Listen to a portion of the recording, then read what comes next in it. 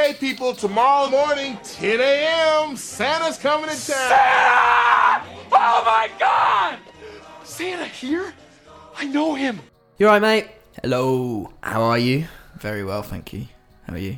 I'm good. I'm feeling a little nervous. This is pretty much the big one. It's not the final one of our Advent run, but I think we both in our heads build up our album of the year as being quite a big deal. It is, yeah. It's not one to get wrong. And they're the ones I do occasionally listen back to from previous years. Yes, I do too. Our kind of run through episodes. People have actually been listening to the last one quite a few times in the last week. I wonder if they are very eager to get our new one, or if they just want to refresh. Maybe a bit of both. Let us know. Yeah, I would like to know actually, but it is time. And we're going to do it in a similar way to yesterday's. It's not going to be like previous years. We're going to run through the first lot. We don't necessarily have quite such a unanimous number one. We've agreed, but it's not like This Is America where it was a runaway sensation. No. So I'm going to start our top 10. And I'm going to do so by saying the words Parquet Courts. With Wide Awake, which came out back in May. It kind of was perfect timing for an album like this because they did what they always do and what they do kind of better than anyone else, which is really feel good, happy, exciting indie pop. The fact that they brought out a song called Total Football, which came out just before the World Cup, which I absolutely loved, was great. But it's just kind of, it's a real feel-good album, and one that just ticked all the kind of basic boxes in my tastes. A load of standout tracks, you know, just looking down the track list. I loved Violence, I loved Mardi Gras Beads, which we played a live version of before it came out. I heard that on an old episode not too long ago, and I thought that version was the only one we could get our hands on, but it wasn't very good compared to the recorded one. But the title track, Wide Awake, is fantastic. NYC, Observation, it's all really, really good. It's nice and long. I think there's about 15 or 16 tracks on there, which always helps. Despite only having a running time of about 40 minutes, something like that. Really snappy, really punchy, really, really good. Definitely wanted to give that one a shout out on today's ep. So that's number 10. Lovely. Number 9, Harry, deliver. Yeah, I'm actually going to go with an album that maybe for some will be surprised that it's in there, but for me it started to make a lot more sense in recent weeks why I want it, and that is Tranquility Base Hotel and Casino by Arctic Monkeys.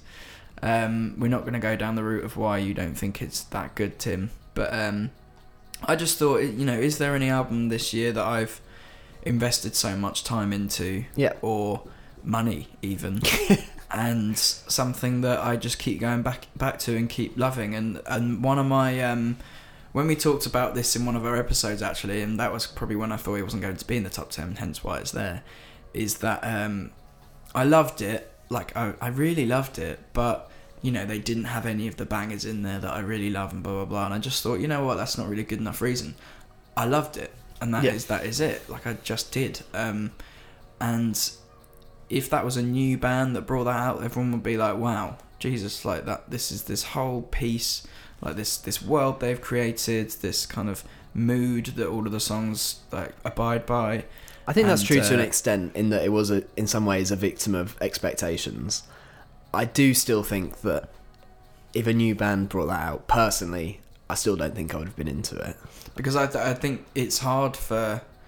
No, to a certain extent, it might not be loved by many, but I think if somebody brought that out for once, 10 years later, it would be a cult classic. Yeah, and it may well still be. You know, you look at a lot of people's end of year lists, and it's ranking quite highly. People, you know, it's getting more critical acclaim than I thought it got at the time.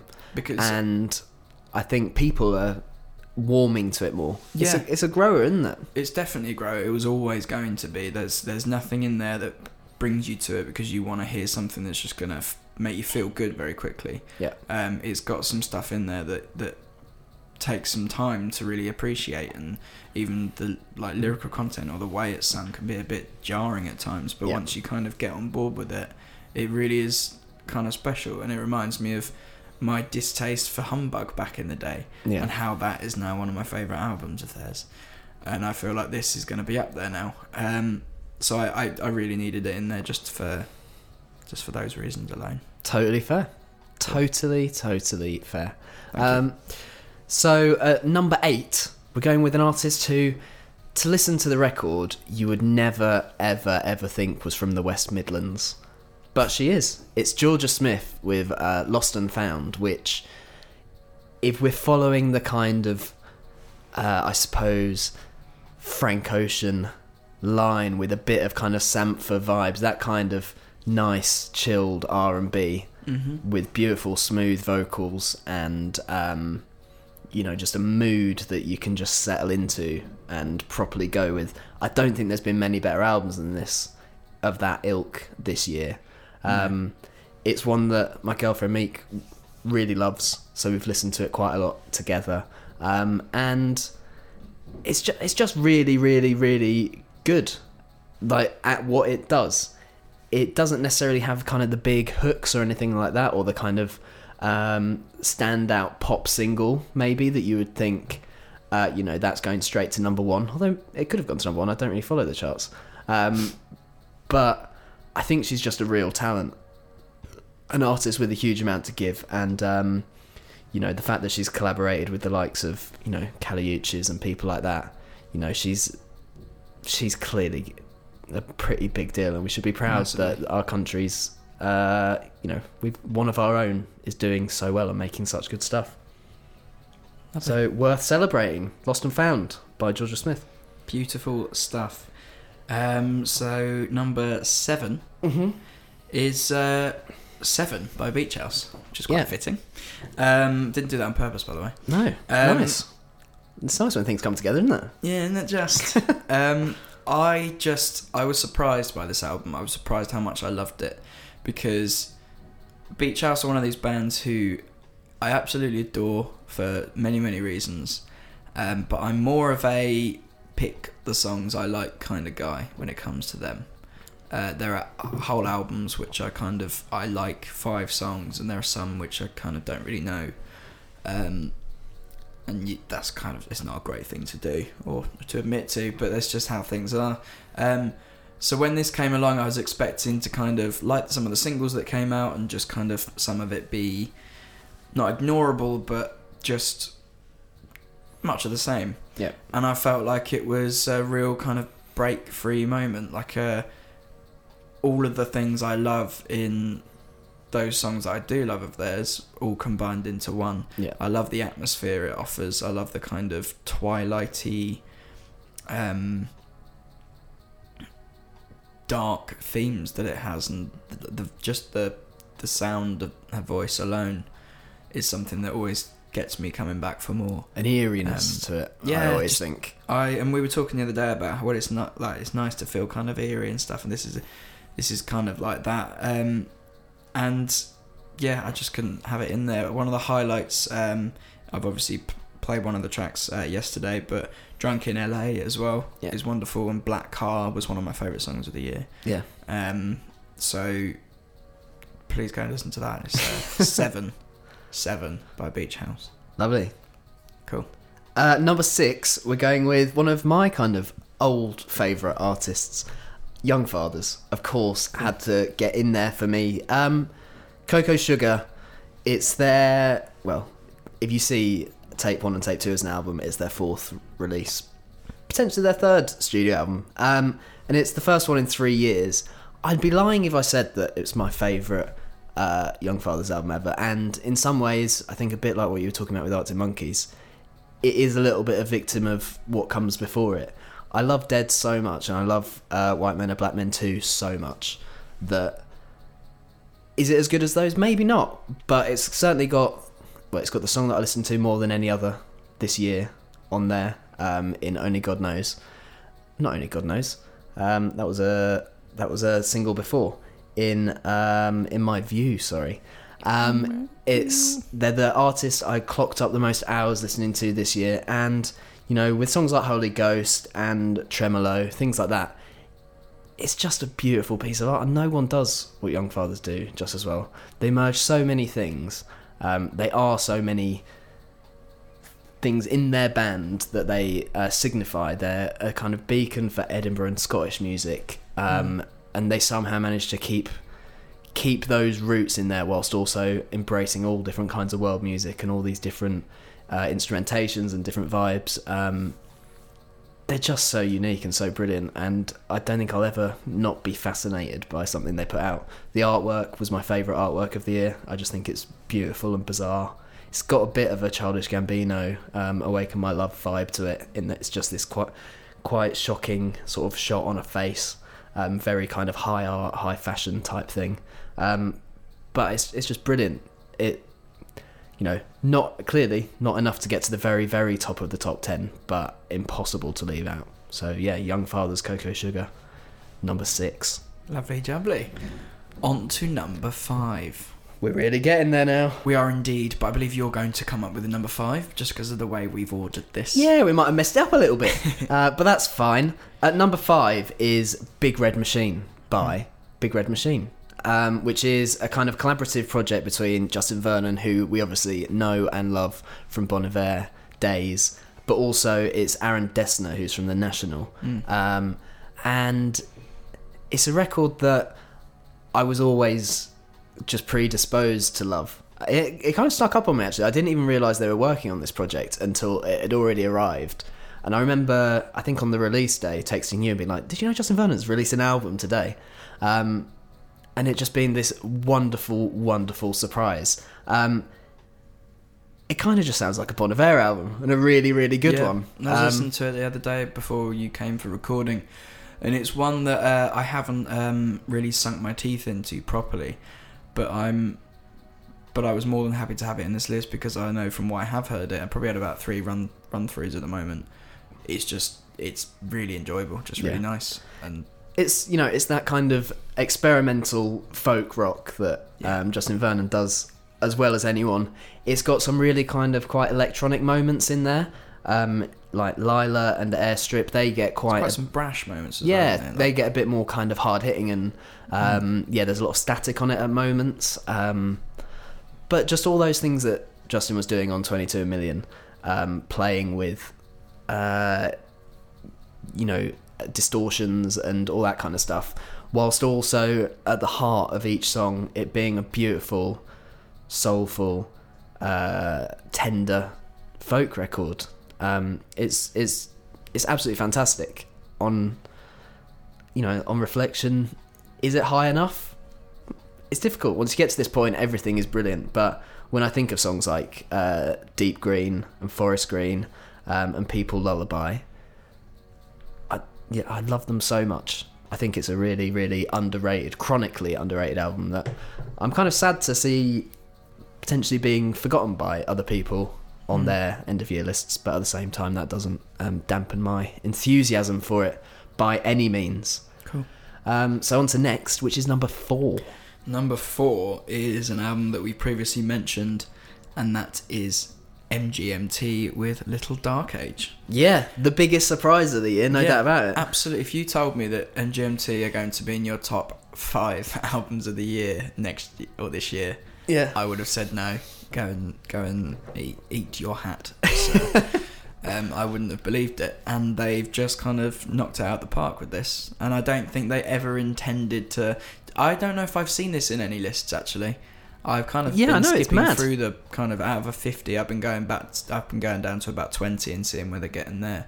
But I don't think it has, and I feel like you've said, it's gonna, like, you don't want Big Red Machine to be ignored. I feel like this will be because of their previous work. Yeah. So if you maybe give it your time, you'll see that I feel like they completely know where they're at in the world. They know what people feel about them. So they made this, and I think it's absolutely brilliant. Yeah, and there's a kind of a self-awareness, like you say, and a tongue-in-cheek nature to a lot of it. I'm thinking particularly of Me and Michael, which is for both of us an absolute highlight from there. Yeah, it's a dumb song in some ways. Yeah, like it's one of them ones. Some people you'd say, no, listen to this, it's great. Yeah, and they'd be like, seriously? Yeah, but then you keep going. Yeah, and a few listens in, and it's all of a sudden the best thing you've ever heard. Yeah. There's it always reminds me of, you know, that sort of meme where it's like the synapses in the yeah. brain slowly exploding. That is what this is, because when it comes to the bit, it's like me and Michael. My We brain all is get, like, yeah. I just love it, and it's got so many kind of quirks to the album, so many little points of intrigue. I suppose in some ways it's the absolute antidote to what we said about Arctic Monkeys' Tranquility Base, and what I said about Young Fathers, in that zero expectations and therefore totally open to whatever came, and just loved it at total face value. But I feel like both of us were probably not happy to, but have very much accepted that we'll never listen to another MGMT album again. But it just came out from under the cardboard. It really did. And Great. again, I love the artwork for it, just like this odd drawing on a yellow background of kind of, it's almost like the Scream. Yeah. And there's a remix album that's just come out by Matthew Deere, which is really cool as well. Well worth listening to. It's just so great. Yeah. So next is number 3. Am I delivering this one? You're delivering this one. Okay, number 3, it's another self-titled record. It's Kids See Ghosts with Kids See Ghosts. Yeah. Of course, the collaborative project of Kid Cudi and Kanye West. It wouldn't really be a Tracks End of Year list without Kanye popping up somewhere. Creeping in there somewhere, yeah. We can't get enough of him for whatever reason. Maybe we can get enough of him, but his music, not. This is a 7-track album EP. Does it even count as an album? I think so. I've seen albums in people's lists that have the same amount of tracks. Yeah, Pusha T's Daytona is Yeah. getting in a lot of lists, and that's the same length. So we'll say it is. But this, I think, as a whole piece of work, is the best thing Kanye's done since My Beautiful Dark Twisted Fantasy, which is high praise indeed, given that T-Lop came in there and he's worked on some pretty amazing projects along the way as well. From the first moments of Feel the Love, and then the vocal, the kind of soaring vocal, and then Kanye comes in with this crazed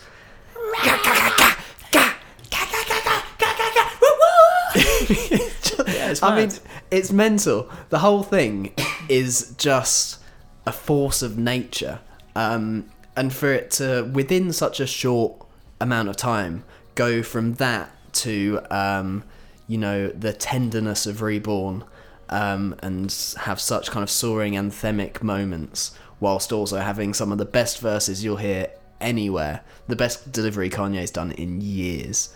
Kid Cudi, a bit like MGMT, an artist who we thought was spent and done, and he's back just sounding unbelievable. I watched their performance at Camp Flog Nor the other week, and it's just the record's just got so much power to it, and so much drive and energy. It's like, there's someone another one I hope to be at Glastonbury, and I doubt they will, just because of Kanye doing his thing. But I would love to see that live. Yeah, I think it's an amazing piece of work. Are there particular songs that stand out for you? Reborn definitely is one that is a constant go-to, and actually it was on my top 100 that I kind of skipped because I knew it was going to be in here. But Feel the Love again was also one of the main tracks I listened to this year. Actually, number 2 it came up. Oh really? Yeah. I mean, all of it. I love Fire. I love Fourth Dimension. Fourth Dimension is one of my favourites. Yeah. And a bit like you were saying about King's Dead yesterday, where there's those little bits that kind of slip into your vocabulary. Yeah. Like, I can't say free without doing it in... Free! Yeah, exactly. Without that playing in my head. Like, it's got all those just little earwormy moments that stay with you. Guess what, baby? Yeah, it's fantastic. I adore it, and I have no shame in an interesting year ranking Kanye that highly. Something that I had no idea I would be putting ahead of Ye. When I heard that there were going to be 2 of these albums out, I thought this would be the more throwaway of the 2. Yeah. And it absolutely has not worked out that way. Yeah. So We're really there now. Nearly. Number 2, Harry. Number Deliver 2. it. Number 2 is Lush by Snail Mail. Yeah. An artist who I had not previously heard. Yes, you until well, let me finish. Oh. Until you told me about them. Oh, okay. Jesus. I thought you meant before this year. Is No. why okay. No. And I've been ever so slightly more intrigued every time I hear more from them. And then the album came, and it just really grabbed me. And I'm another one that kind of fails to explain, or I could fail to explain why I love it so much. But it just feels like a bit of a throwback to something I would have been into back in the day. But with this, I don't think I would have... I don't think 15-year-old me would have cared or wanted to listen to a 17-year-old girl fronted, female fronted indie band at the time. Yeah. Whereas now, it's just such a breath of fresh air, and it feels it's such an innocent record. Yeah. And very relatable, even if she is nearly 10 years younger, or whatever. Yeah, I mean, she's amazing. Like, she's orator. Lindsay Graham, I think. Definitely Lindsay. Graham is questionable. But she's an amazing sort of poet, artist. She paints these little kind of indie films, basically, for every single song, and I love an indie film. I feel like that everyone's like a theme song to something. Yeah, and it was the Bad Habits EP is where we first picked her up. Thinning was a song that I absolutely adored, and since then we've been kind of waiting for this record. And I think some of the lead singles we were both ever so slightly concerned, because you could hear a lot of production on it. You could hear that she'd got quite a big deal, and they were kind of... You were maybe losing a bit of the scratchiness. But when you listen to the album as a whole piece, none of that's lost. It's got such... No. It sounds full and it sounds well done, but it's got that kind of DIY-ness to it still. Yeah, it still has that charm to it. And I think when I go and listen back to slightly older songs, I mean, not only are they scratchy, but they're not very well mastered, and they're quite low in the mix. And I think it's nice to actually... Yes, sometimes you worry that when something gets produced like this, you might lose certain things. But actually, they're taking all of the best stuff from that and just getting rid of the fact that, yes, music can sound shit sometimes when it's not recorded well. So I think you've got everything that you could possibly want in this from that artist. And I saw her live. It was the time that you did your single podcast, and you called me. That's where I was seeing them. And I think she waited till near the end to play Pristine. And it was a really kind of, I'm glad I'm ending the year on this, hearing this tune now. Almost chokes you up, that song. Yeah, it does. It did. Yeah. It was wonderful. And I'm really glad that she made it this high on the list. I feel like I always thought she was going to be in the top 10 when the album came. Yeah. And I'm just amazed that I'm as much of a fan as I am now, because I don't think I ever truly jumped on board until the album released, actually. Yeah. As much as I did like the music. Yeah, I think that's with a lot of people. They're, Snail Mail are big now. They get a lot of press, and when we first played that EP, it was a SoundCloud EP that I just kind of stumbled upon. Well, that's what we do, though, Tim, isn't it? We bring this music forward to the world, and then it blows up because it's great. Yeah, but my point is that I didn't foresee a big record coming from them. I thought they'd be a band that we'd like and we'd kind of keep an eye on, but they've kind of blown up, and I'm absolutely delighted for them. They caught the tracks bug. Yeah, of course. Well, it's a real seal of approval. And speaking of which, we're about to give our ultimate seal of approval. I feel a little bit nervous. Well, there's only one way this can go. Yeah. And that is to say what it is. Okay. Do you want me to do the honours? Or do you want to do the honours? You can do the honours. Okay.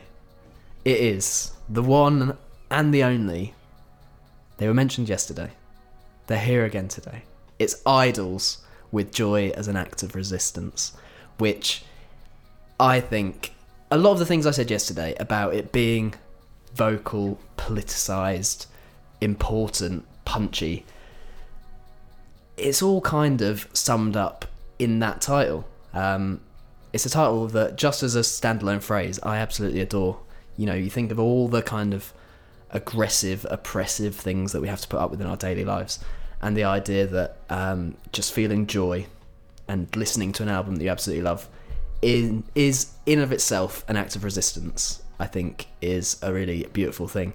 And they put together a selection of songs which goes from the kind of brilliant, kind of leery, punky roots of the band to heartbreaking tenderness, talking about the lead singer's stillborn child, which he had in between the two albums. You know, kind of tear-inducing stories to then within a couple of songs be delivering one of the funniest, like I say, leeriest verses I can think of in recent years. Sometimes when I listen to certain Kendrick verses, I find myself almost kind of getting a bit like amped up, because he's like, when he's like dissing someone and like he's giving it that aggression, you feel like you're like squaring up someone, like, yeah, you mugger, and like I can feel that kind of adrenaline building in me. And in the second verse in Never Fight a Man with a Perm, which is a great title for a song anyway, but the lines are, me oh my Roy, you walk like a walking thyroid, you're not a man, you're a gland, you're one thick neck with sausage hands, you are a top shop tyrant, even your haircut's violent, you look like you're from Love Island, you stood and the room went silent. It's like, that is just brilliant. I absolutely love that. Lyrically, it's a work of absolute genius. Lines like, I scream at fascists till my head comes off, I am Dennis Skinner's Molotov. I love that. Dennis Skinner obviously is a kind of legendary Labour MP from the north of England.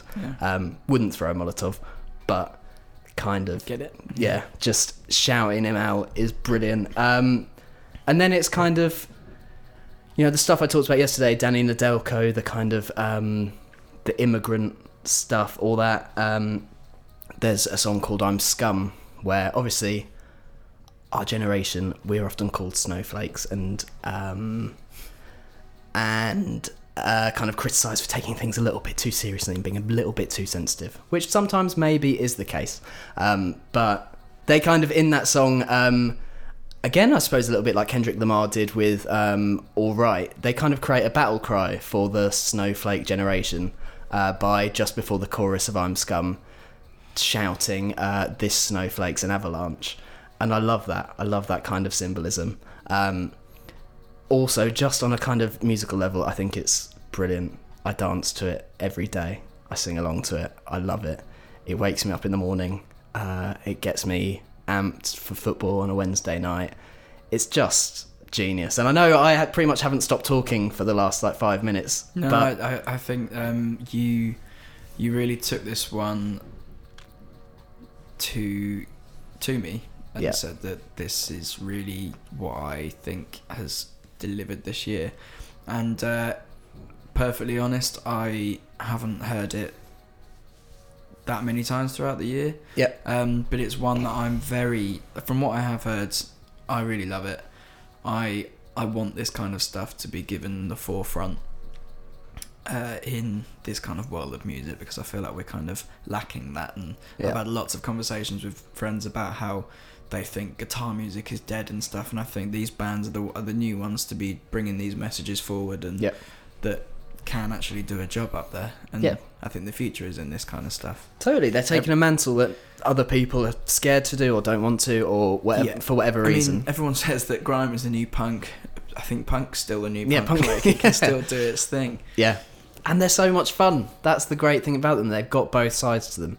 You know, go and watch the video of them on Jules Holland, where they're just creating absolute chaos, but in a brilliant way. I just can't say enough about it, and I'm so happy that we've made it number one. We've gone for hip hop albums the last couple of years. But when I think back to last year, picking Flower Boy by Tyler, the Creator, doesn't feel too different. Yeah, the kind of criteria we set out for why that was so good, which was kind of an expression of the artist and pushing the genre and having something to say and all those other things. It ticks all those boxes. It's got amazing moments. Nice it's cover hilarious. art as well. Nice cover art as well. Yeah, the cover art's cool. Which I believe Orlando Weeks had a hand in, and I don't know why. So he didn't do the cover art, but they did an exhibition in New York, which they're now auctioning off all the pieces for charity. They raise a lot of money for charity. They basically make no money from the band, despite being very, very successful.